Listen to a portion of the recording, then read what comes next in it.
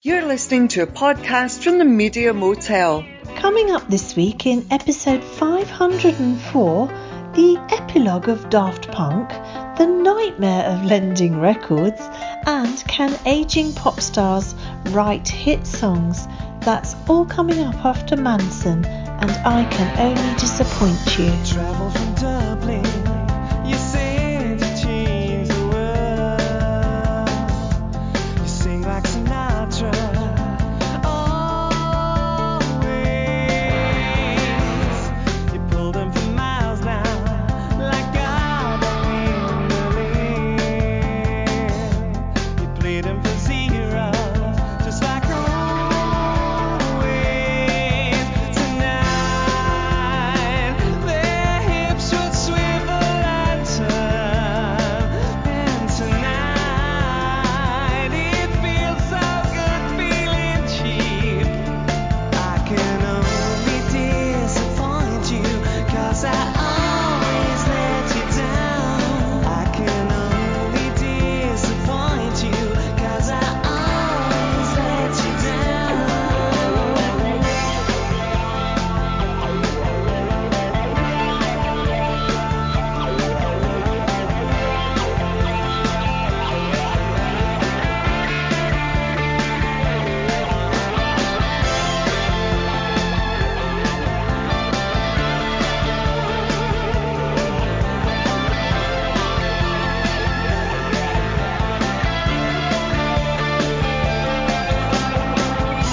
You turned a man cuckoo, half animal, half grace.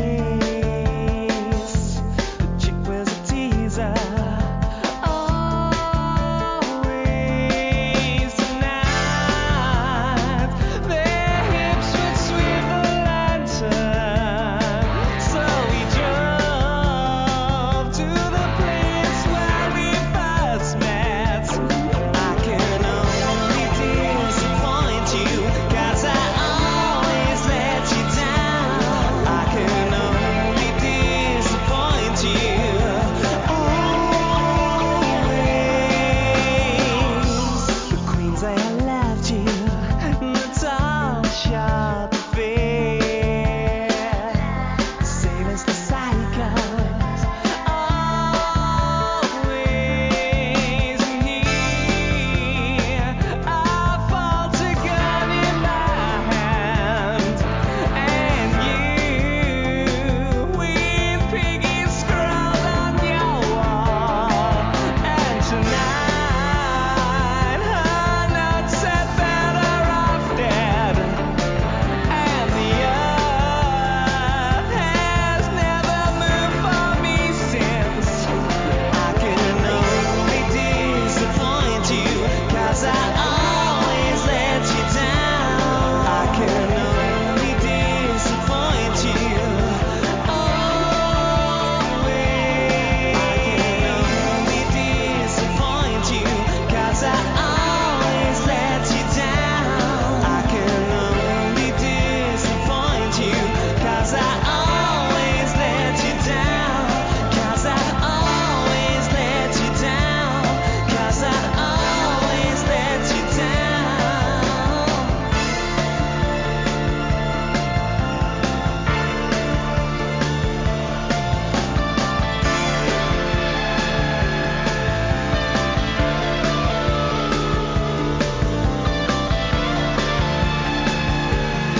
Cause I always let you down. Cause I always let you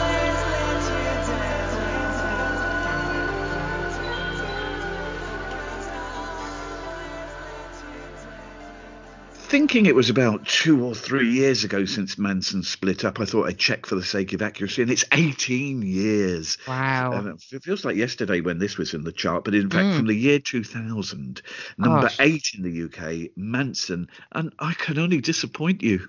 Well, firstly, you never ever could, Sir Terence. Can I just point that out? It's my turn to be the smarmy person this week. Also, I can't believe that record is 21 years old. It sounds very fresh, like you're saying. Also, you say that Manson was split up. I don't know if they have or they haven't, if they've resurrected themselves. But their singer Paul Draper is very active on social media with anniversary editions of various albums. So I'm not sure if that's the case. There was a similar issue with Gene having reunited, except unfortunately the singer hadn't thought to tell the rest of the band that they were reunited, which is very unfortunate looking back on it. So I think there are some Britpop bands who've kept it together and others that haven't so well, I think. But yeah, I think Manson are very underrated, I must admit. And that is that's the sort of song that always, it's such a great riff. It often turns up on Match of the Day. Things like that, sort of, in the background, sort of if you want sort of uplifting backing music in the background, that often gets, until they were usurped by Elbow and Take That used to pop up quite a lot of the time, I think. I think they are a little bit forgotten about, but they had such a parade of hits from 1996 to 2001. I think 14 top 40 singles in the UK. Which surprises me. I wouldn't have, I was a fan and I wouldn't have put them down as having had that many, but there are a lot of bands around that time like Cast and Space who aren't necessarily, and Kula Shaker, who aren't necessarily thought of as big Britpop big hitters, but they had quite a lot of hits, considering that they were sort of, you'd say B minus C plus in terms of the Britpop kind of ecosystem. Absolutely. And also welcome along to the Parish Counsel. It's episode 504. I'm Terence Dackham. And look, I know there's one huge question we all want answered. Who paid for your curtains, Juliet Harris? I thought you were going to ask me if I was H. That's the other big issue that people keep bringing up with me this week, having an H in my name. I paid for my curtains from Dunelm Mill. There you go. That sorts out it wasn't even John Lewis, although bless people that live in the world where they think that John Lewis is to be frowned upon, whereas 98% of my social circle thinks it's posh. So sure, that's a conservative donor didn't pay for them first, and then you reimburse them. Just want to be sure. Just want clarity on this. Although having said this, it's quite possible that a conservative owner probably owns Dunelm Mill, don't they? But a conservative donor. But yes, no, they set off my Argos sofa in this room very nicely. So I hope that proves that I am not a woman of expensive taste. Hello, everyone. Now, there are some people who just have the knack, and actually more than that. The people Sharona, she had the knack, didn't she? They've got this unique skill to turn a good track into a great work by inspired production or mixing techniques. Yes. And of course, a generation or two back, George Martin, later Tony Visconti, Brian Eno, Trevor Horn, Rick Rubin. But if we put production and mixing together in the modern era, we can't look further than Guy Manuel de Homem Cristo and Thomas Bangalter. Far better to say. Yeah, far better recognised as Daft Punk, of course. And for the best part of 25 years, they've been creating hit albums and singles for themselves, but also, and possibly their greatest achievement, a consistent sprinkling of magic as producers and remixers for others. Now, very recently, they announced that the duo's partnership has ended, and Jules, after an amazing run of success, that's your lot with your Daft Punk. I know, and that is a pity, isn't it, really? Although, to be honest, such a powerhouse, like you say, that they've got so many talents, not least in their celebrated live shows.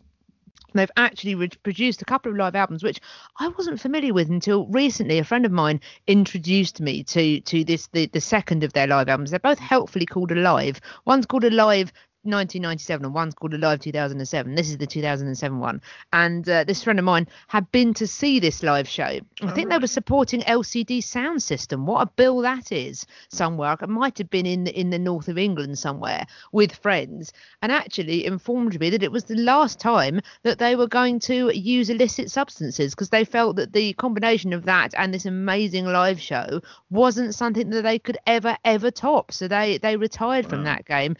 What I felt was still a too youthful age, but anyway, I obviously frown upon that kind of activity. But so this person said, listen to this, I think we can listen to it together, you'll really like it.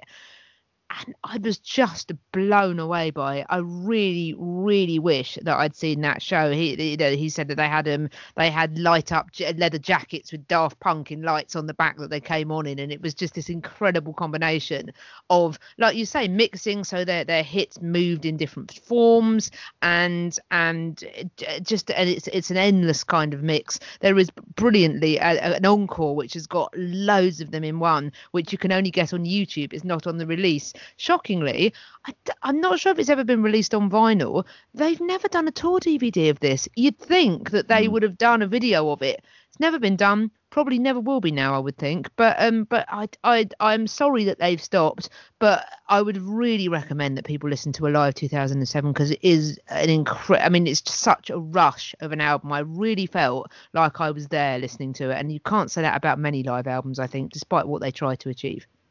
See, I really want to understand this, because as the song on Pet Sounds says, I just wasn't made for these times. So I won't pretend that Daft Punk's entire canon of work is always on my playlist, because No, fair enough. so much of it is dance oriented and needs to be heard in that environment, maybe, Yes. I don't know, after midnight and very loud. And I'm not to be found in circumstances these days. Yeah, fair enough. I can certainly tell when masters of their craft at work, and so many artists from the Chemical Brothers, Gabrielle, through to Kanye and The Weeknd, they've all had their careers boosted by Daft Punk. So I don't know if it's a fair question, but what have these two got that they bring to these artists and to themselves individually, as you say, the Alive 2007, which I did watch. I watched there was a crowdsourced video of it that I watched this week.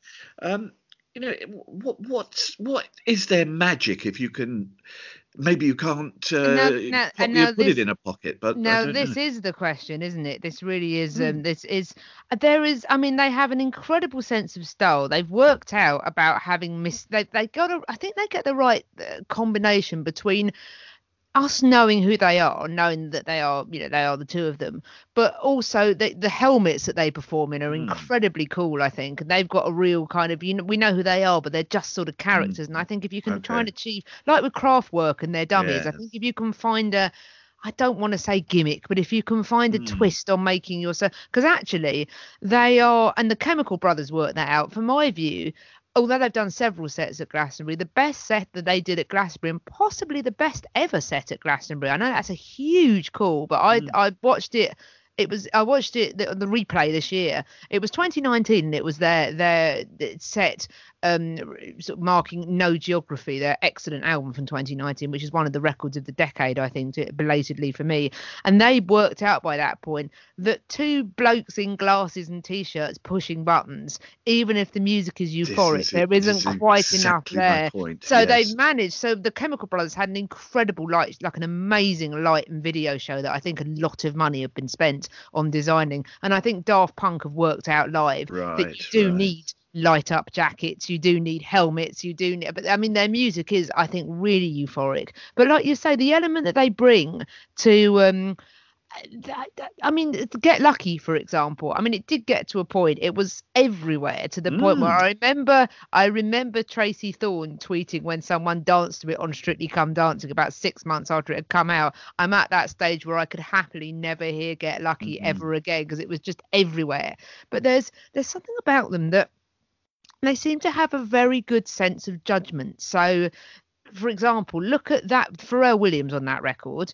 You think, oh, this is brilliant. Then Pharrell Williams was daft enough to get involved in the vile Blurred Lines with Robin Thicke. And you think, I don't think Daft Punk would have done that. I think they would have been sensible enough to have sensed the danger in that. And I don't mean the Marvin Gaye court case, which, for what it's worth, I think they were very unlucky to get sued for that. I didn't think they were that similar. But the revolting lyrics in but so there's something about Daft Punk where their remixes, like you say, that they just seem to be able to. I mean, me and my friend, whenever we listen to it, we records in each other's company, we always sort of try and draw each other's attention to what we say is the good bit. So, oh yeah, that snare's really good. Or, oh yeah, that's a really good bass line. Or I love the piano on that bit. And Daft Punk, when they remix, they seem to find a way of picking out the best bits in a record, yet adding their own sort of spin onto it. If I hear a Daft Punk remix of something, I can usually tell it's Daft Punk which is really strange. And I don't know how that is. Like you say, oh, well, I guess they're French, so you could say they have a certain je ne sais quoi. But I just can't. I don't know what it is, but they just seem to have this incredible brand in their sound. And an amazing sense of judgment. They very rarely get it wrong, I think. But I think, like you say, because they are a dance band, whilst they have made several albums, there are a couple of which are excellent. Homework is brilliant, as is Discovery, but there are a couple which you think, oh, they're fine. You know, they've got some good singles and a bit of filler. But live seems to be where they perform best, because they just seem to find this way of, well, to quote our old friend that pops up on our podcast occasionally, they are able to spark joy. Yeah. I don't know how they managed to Marie Kondo the dance music world. Yet here we are, Daft Punk, just a juggernaut. And I'm sorry that they won't be crushing happy music fans into submission anymore. It'd be interesting to see what they do as individuals, see if their skills are just as potent. sitting on their big pile of money, I think, possibly, so, given how many records they've sold. And I don't begrudge them any of it, can I just point out. Coming next, lending and borrowing albums, singles, tapes, CDs, books. I'm already tense. That's right after Radiohead.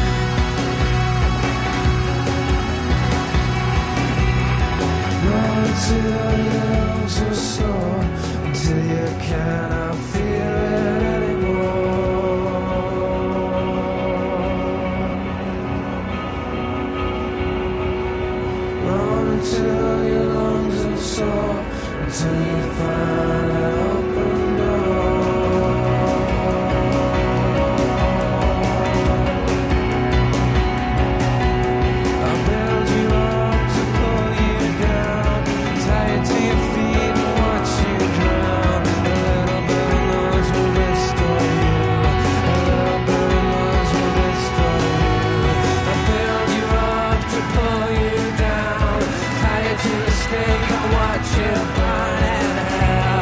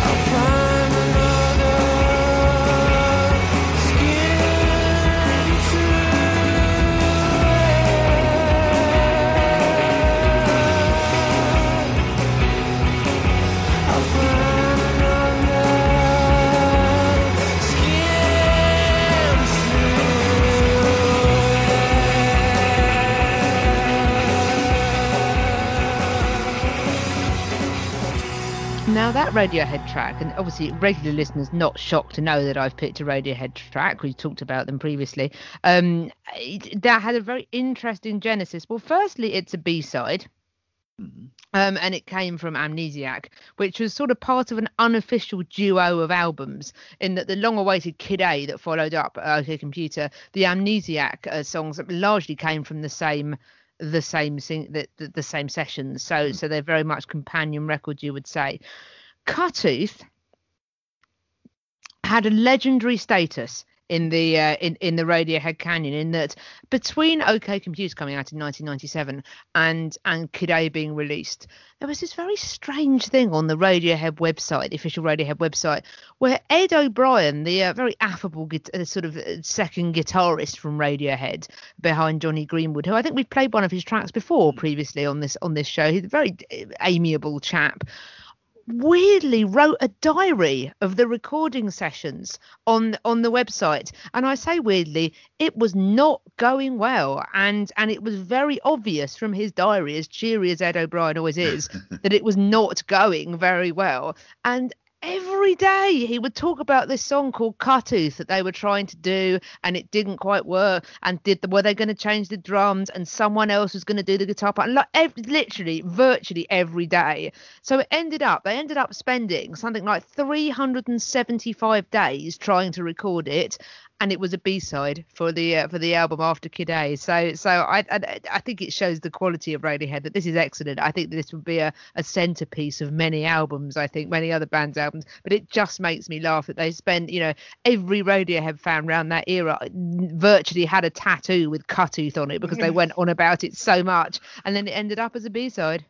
Well, I really like that. It's a whimsical psychedelic quality to it, and I really enjoyed it. And it does make me laugh that you always say, "What's the big deal about Radiohead?" And every time I recommend one of their tracks, you go, "Oh, I really like this." Like it. Yes, I know. I've got over that rather silly. Well, I don't think it was Radiohead, silly. it can't be any good. It was all based, as you know, a lot of it was based on that watching them at Glastonbury that time. Yes. And I just didn't get it. But no, fair enough. No, I understand. And next week, I presume you'll be picking a Daft Punk track. Exactly, yeah. One thing I haven't got over, and it's over 50 years ago. I was going to say this, you not getting over something. I know. I'm shocked to hear of it, Terence. Shocked. The anguish of this is just too much, really. There was a girl who lived on our road about 4 houses away. She was about my age, 11 or 12. And she used to come to my house to listen to my records. And one day, she asked if she could borrow some of my singles, and I was a bit reluctant, but I'm a generous sort of person, sort of generous sort of child. I gave her about half a dozen singles, and she promised to bring them back in a few days. Oh, no. Yeah. Anyway, weeks went by, and eventually I found out her family were moving, and so I found her, and I said, "Well, I must have those singles back." And they were returned, not in the best condition, it has to be said, but one was missing, and I can still picture it now. The black sleeves with the word capital written in big white type. A black label with Good Vibrations and the Beach Boys written on it. With Wendy on the B-side. I never saw it again, and it still hurts to this day. And this girl's family moved, and she and Good Vibrations were gone forever. So Jules, never ever lend or borrow records, tapes, or CDs. Yes, I am an occasional lender of things, and actually, I lend with friends, and actually, me and my friends have things for a very long time, but we always try and give them back. So it is a dangerous business. Well, wasn't it? I can never remember things of the Bible or Shakespeare. So apologies if I've attributed this wrong. What is never a borrower nor a lender be? Is that Merchant of Venice, or is that the Bible? It's the great bard William Shakespeare. I never know. And there's something equal in the Bible that my dad always quotes mid-rant about various things that have happened in the news about making money out of money and how it always ends badly. But yeah, it is a tricky one, isn't it? It's I suppose the ultimate thing is never give away something that you really never let something that you really value out of your sight, even if it is the best person you've ever met, because it is. Yes.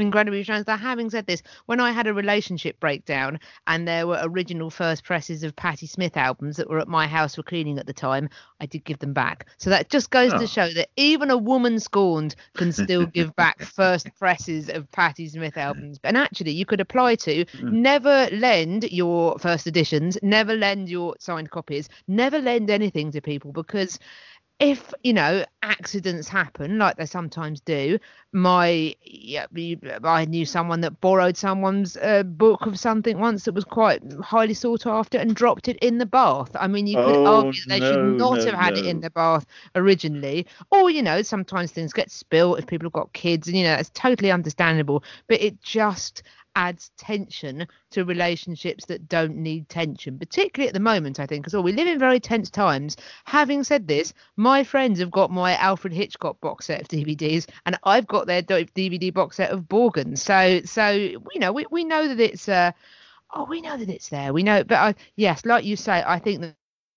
there is a great deal of stress underlying this, because, you know, you'll never think of that girl fondly. You'll never think of her and her family as, you know, you'll never look back and remember the fond times you had together listening to your records. You remember Good Vibrations, which is ironically titled given the circumstances in which we find ourselves in. No, I mean, the denouement to this Good Vibrations story, so severe has been my angst this week when I've really thought about what happened. I've been on eBay and I've bought a used copy of the original 1966 release. I'm sending a photo of it to you now so you can see it. It's so snazzy, this technology, isn't it? I mean, it arrived this morning, and I don't care what condition it's in, as I won't be playing it. I just felt in my heart, you need to have it. I just had to own a copy of it to help heal my stress. And delighted, you know, it turned up. I mean, I cannot believe it's taken you.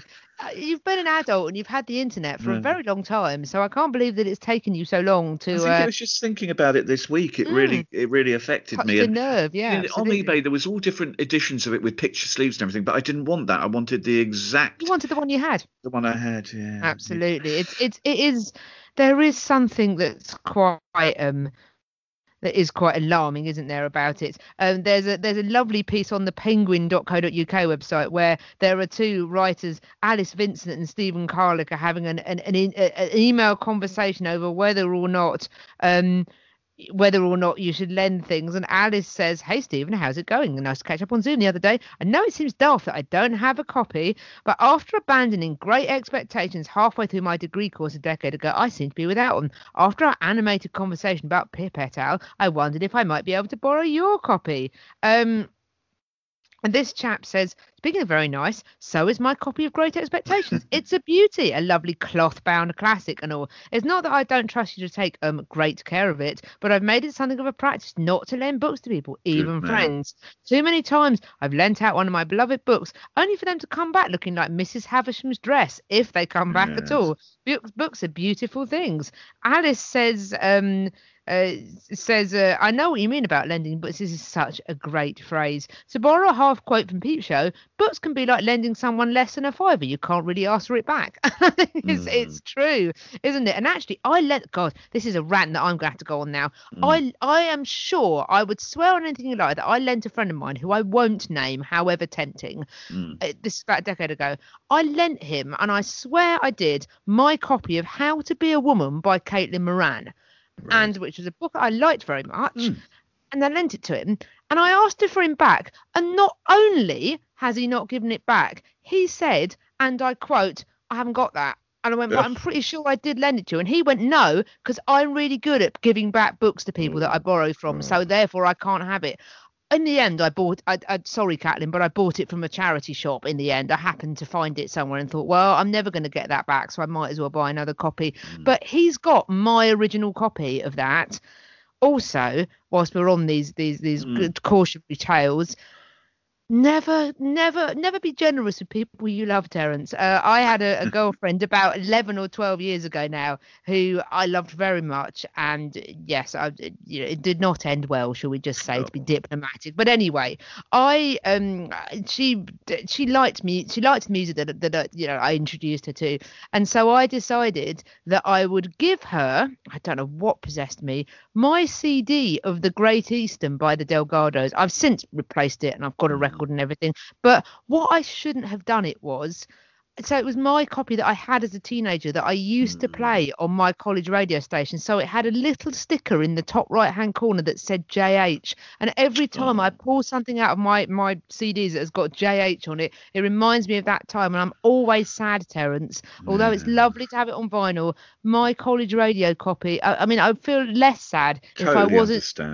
I'd feel less sad if I wasn't sure that it was probably sitting in a skip somewhere, I suspect. I doubt she still has it. I mean, she doesn't listen to this, but if you are listening, person who knows where they are, I will pay you for I'll pay you for it back. It was daft of me to get, but then I was 25, and who makes good decisions when they're 25? I mean, the Caitlin Moran thing, I never, ever lend books to people. I can't bear the thought, with all of my OCD and fixations, of somebody being disrespectful to books. I could never belong to a library. Well, I couldn't read a book without imagining the horrors that book's gone through. I mean, as always, I think you're being a little extreme, but I do see the point you're making. I'd have to wear gloves to read a library book. True. I can't get over the fact that someone said, well, I definitely haven't got this because I'm really good at returning books to people. And it's like, that is just the most nonsensical thing I've ever heard. And as always, I'm grateful to the listeners and to you for taking on my rants and for me not paying you for your time, because it still irks me to this day. Do you know, there was a story in the news this week sort of linked to this, really, sort of libraries in a way. It was a woman in Oklahoma was arrested this week because she failed to return a VHS tape of Sabrina the Teenage Witch that she borrowed from a movie rental store in 1999. And it's a felony embezzlement, and there was a warrant out for her since March that is 2000. excessive. I think that is a bit ridiculous. What happened was she went to get her driving license renewed, and the warrant came up on the officials, and the police were called and everything. She had to go down the police station and sort it all out. That is ridiculous. Charges were dropped, but it was still, the warrant had still been outstanding. So Has anybody still got a VHS player? This does feel like it's been overtaken by events. It does a bit, doesn't it? That is a cracker, though. Thank you for that. Yeah. Well, don't borrow or lend books or records or anything. It's a lesson for life there. Or VHS, particularly. Don't borrow VHS, because then you end up in prison. Coming right up, why can't older songwriters and musicians write hit songs? That's next after Liz Phair. Is something wrong? You take my hand, I play along, but I can tell it's bad. I don't want to talk about it, 'cause talking about it makes me sad. Why would I agree to something like that? Pushing past the table, spilling my drink, locked up in the bathroom, staring at the sink. I don't want to see anybody I know. I don't want to be anywhere that you and I used to go. I'm slowly disappearing behind our Spanish doors. The ghost I see in the mirror doesn't smile anymore.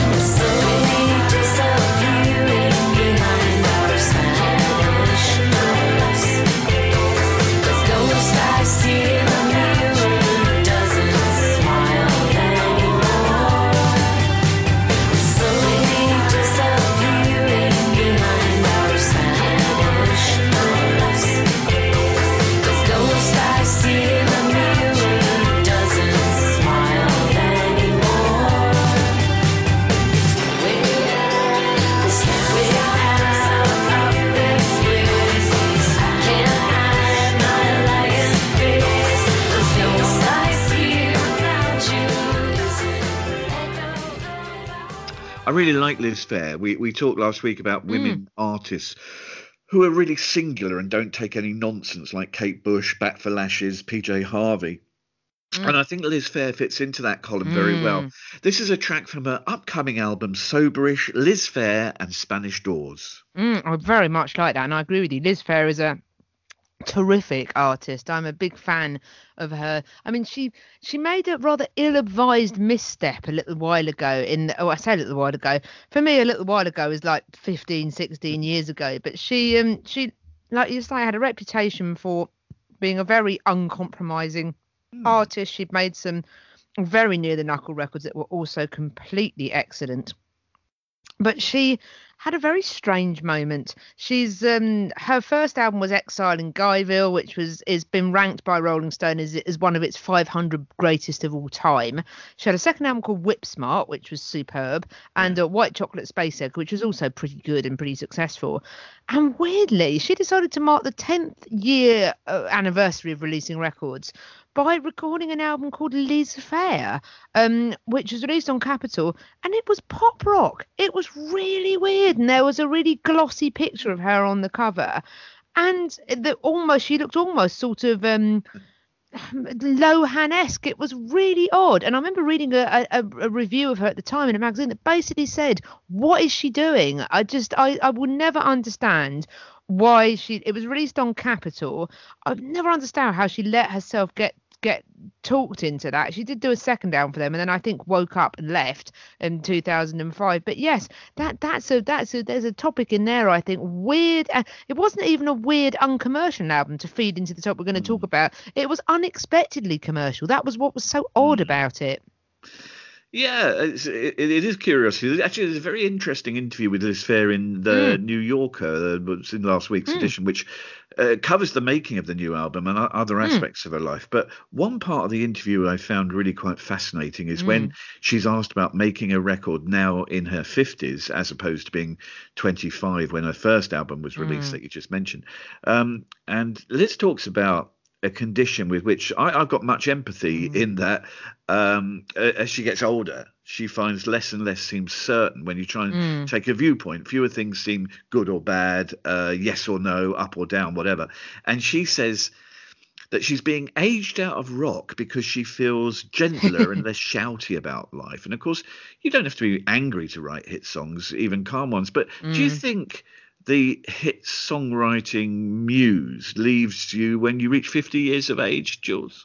Well, it's interesting, isn't it? And I know we had a bit of a discussion around this, or not dissimilar, and we talked about the McCartney 3 album, didn't we? And whether or not, people, do people still have it? Should people tell you when you haven't got it anymore? Weirdly, there's a parallel to this with snooker, I think. And it is the World Snooker Championships at the moment, which, as I call it, the most wonderful time of the year. It's not Christmas, it's the World Snooker Championships. Right. Sorry not to be able to attend this year, but Stephen Hendry has recently tried to make something of a comeback. I suspect for financial reasons, and I don't know. That's just my speculation. And he didn't qualify for the World Championships, and he just said, you just lose that as you get older. You just lose that bit off your reflexes. You just lose its energy. It's a whole package of things that you just lose. And John Higgins is one of the oldest players left on the tour, and he's been doing very well this year. But in the previous year, he was doing brilliantly, and he won a match, sort of a later round match, on the very last kind of frame and squeezed every drop out of himself, and then just couldn't recover. And there is something about when you hit a certain age where you just can't quite do what you did anymore. And it's not even just a case of physical fitness, because snooker is about physical fitness, but it isn't as well. It's about concentration. It's about a lot of things. And I wonder if there's a parallel here, that there is, I don't know if it's nervous energy, I don't know if it's kind of tension, I don't know what it is.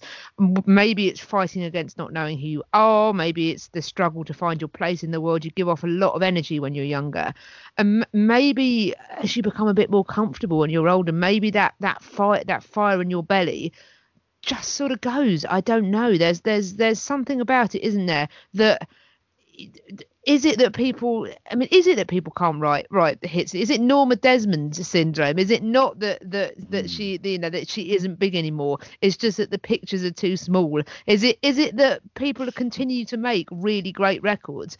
It's just that the time moves on and people move on and attention spans move on. The Corals have been producing records. Liverpool band The Coral, probably best remembered by people from the noughties for they had a few really big hit singles which you would know even if you didn't necessarily know it was them. They had In the Morning and Dreaming of You, which is the one that goes dum dum dum dum dum dum, and everyone would probably know that song through having heard it on various things. They had a handful of singles that were huge, and they've continued. The albums that they've released, I think, have been really sort of successful in being consistently good, yet they don't sell as well as they used to, and the records never stopped being good, in my view. You could argue that maybe they didn't develop their sound, but their records have all been really good. It's just that fashion moves on, doesn't it? And even if you're not trying to be a fashionable band, when guitar music is kind of popular in the mainstream as it was in the 90s and the noughties, it is much easier for you to get a hearing, I think, and for your music to be played because it sounds like other music. And maybe it's the case that either general taste moves on, or people grow up. Maybe it's the thing. I do buy records, but I don't follow pop music and buy albums of bands as religiously I did in my teens and in my 20s, when, if you're a fan of a band, you'll always look out for their next album and you'll always buy it. Lots of the Corals fans who were like me in the early 2000s, who were buying all their records, have got children, mortgages, careers, elderly parents they need to care for, teenagers they can't control, living in a pandemic, all these things that you're trying to deal with.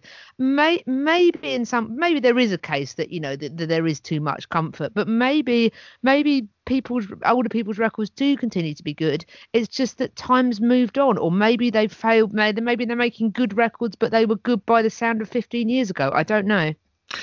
I certainly think there's something to this aging thing when it comes to loud, rocky songs making a social point. I mean, it's surely one of the reasons. Oh man, some of the stinky stuff we've had to review over the last few weeks.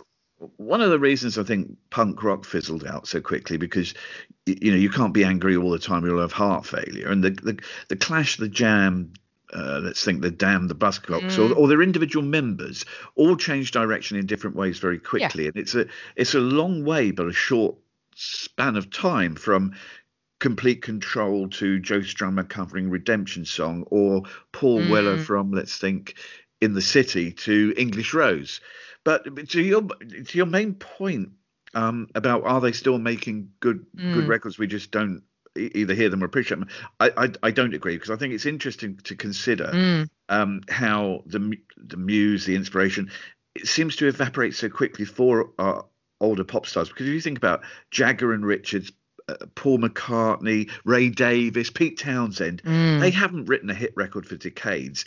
And it's also rather curious that when or if a Heritage Act, and one you mentioned, Paul McCartney, releases anything remotely listenable, we tend to patronise rather and express our amazement. Yes, I suppose so. And then I suspect maybe we buy the record and never play it. We might call it the McCartney 3 syndrome.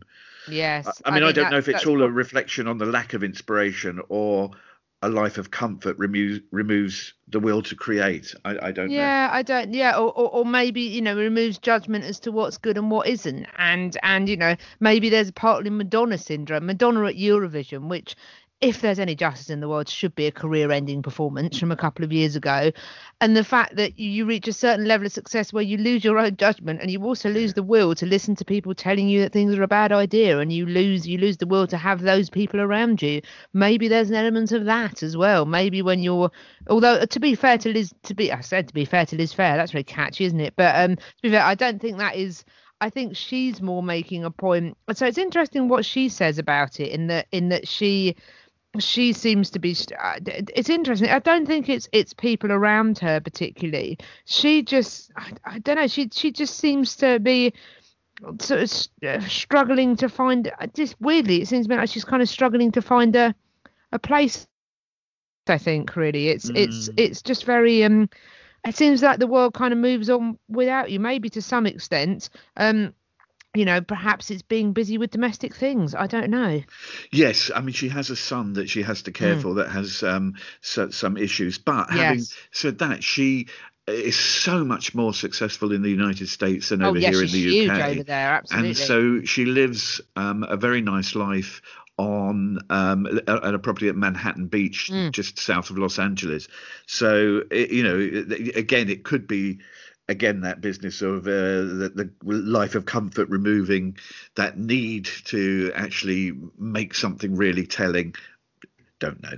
Yeah, it's strange, isn't it? There's also my favourite the quote. artist themselves know. Absolutely, because my Liz Phair comes across very well in this interview. I think she comes across as quite a good-natured person, and they have a problem. I think this is so great. So the way that it is transcribed, the person asks the question. I think this has been incredibly disorienting for them. They're talking about kids and students. When we all log on, my sense is we're generally eager to talk to one another and to be in a classroom, even a virtual one. Zoom cuts out. To which the questioner said, the interviewer says, auspicious timing. Sorry about that. I changed locations. Maybe the Wi-Fi will be better now. She said, the old switcheroo of the rooms. I know that one. And then she said, and the person says, thank you for your patience. I'll admit that it somehow feels like a personal failing when the Zoom cuts out. To which Liz replies, I'm right with you. I made Andy Richter sit there for 15 minutes while me and my son were bitching at each other, completely failing to connect. And then in the end, we didn't even get the audio. So I'm I'm glad to know that successful singer-songwriters like Liz Phair suffer the same "you're on mute,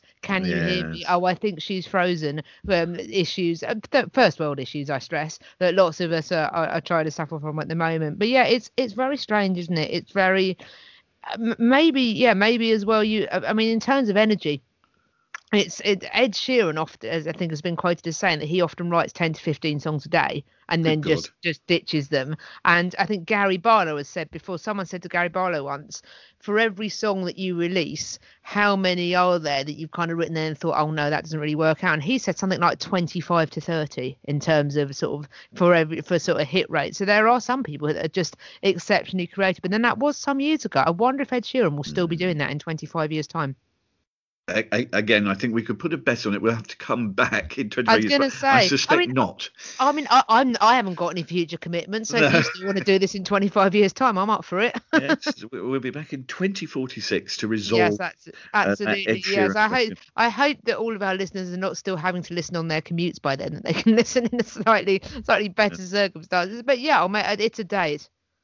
Well, thanks very much for listening this week. Lovely to have you along. I echo the sentiments of my marvellous colleague. And one of my favourite PJ Harvey tracks you've chosen to play us out this week. Yes, I'm delighted that you like this as much as I do. PJ Harvey's sort of a rolling campaign of self-terror of re-releasing her albums with demos attached. It continues apace, and we've reached White Chalk, which is one of her overlooked albums, I think, for me. The whole album itself is quite a quiet album, and I think as a result of which it rather gets forgotten about. It's a great collection of songs and mood, I think, as well. She wrote and recorded most of it whilst caring for her dying grandmother, and went back down to Dorset in order to do that. So it's a very record that's rooted in her and her background, I think. She adopted a very interesting Victorian garb whilst performing in this album, which kind of adds to the whole sort of slightly kind of slightly sort of stern, severe kind of atmosphere, really. But it's a wonderfully spooky record. It's quite good for autumn and winter times, I think. So characteristically, I've picked this as the days are getting longer, so it doesn't really fit with the vibe at all. But it's a lovely song. It's very well contained, I think. She's quite good at these 2.5 minute songs, which are just brilliant. I like to think of them as the Cloverfield of songs, the film Cloverfield, which was great for about 70 odd minutes, and then it just stopped because it had been good, and then it stopped. And so I quite like songs that don't outstay their welcome, and this is very much one of them, I think. And I think this is a overlooked record in her pantheon, and one of her finer tracks, as you say, which obviously we all know I like a lot of her songs. But anyway, I'm very keen on this. This is PJ Harvey, and from the album White Chalk, this is When Under Ether. The ceiling is moving in time, like a conveyor belt above my eyes. When under ether,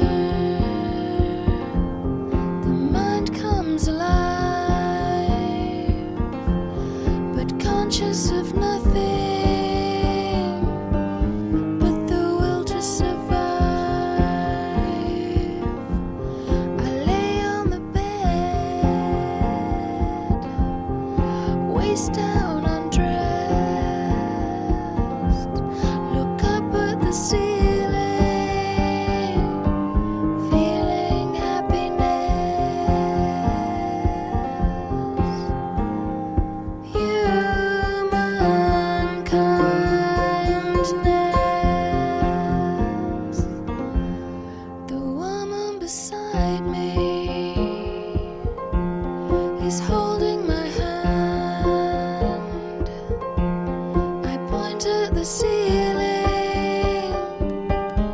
She smiles so kind. Something's inside me, unborn and unblessed, disappears in the ether. This world to the next, disappears in the ether. One world to the next. Human kindness.